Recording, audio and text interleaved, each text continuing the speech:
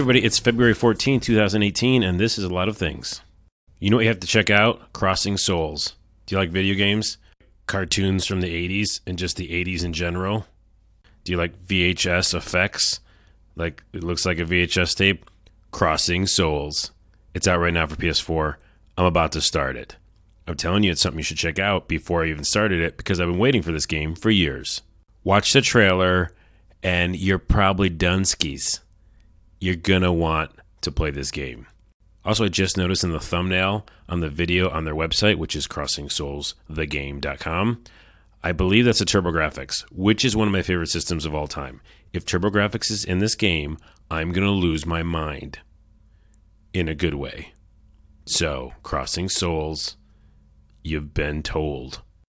Also, totally different, The Ascent of Civilization. It's a 3-parter.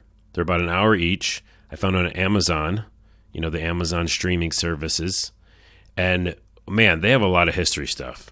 I've been on a kick recently. I'm playing Kingdom Come Deliverance, which is great, and watching all sorts of, you know, medieval style shows. And I want to know more historically and found so many videos that were great with history. The Ascent of Civilization has the Greeks, the Romans, and the Vikings. 3 big moments in human history and the things they brought to civilization. It's dubbed a couple times, but it doesn't seem to matter. You get the gist of it, and it's really good. A lot of information. It's crazy how the Greeks created democracy. That's one thing.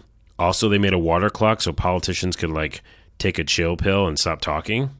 Most importantly, they created that whole popular assembly where, like, everybody had a voice. And they actually paid, like, the poorer people who had to normally work, they paid them to come talk at the assembly.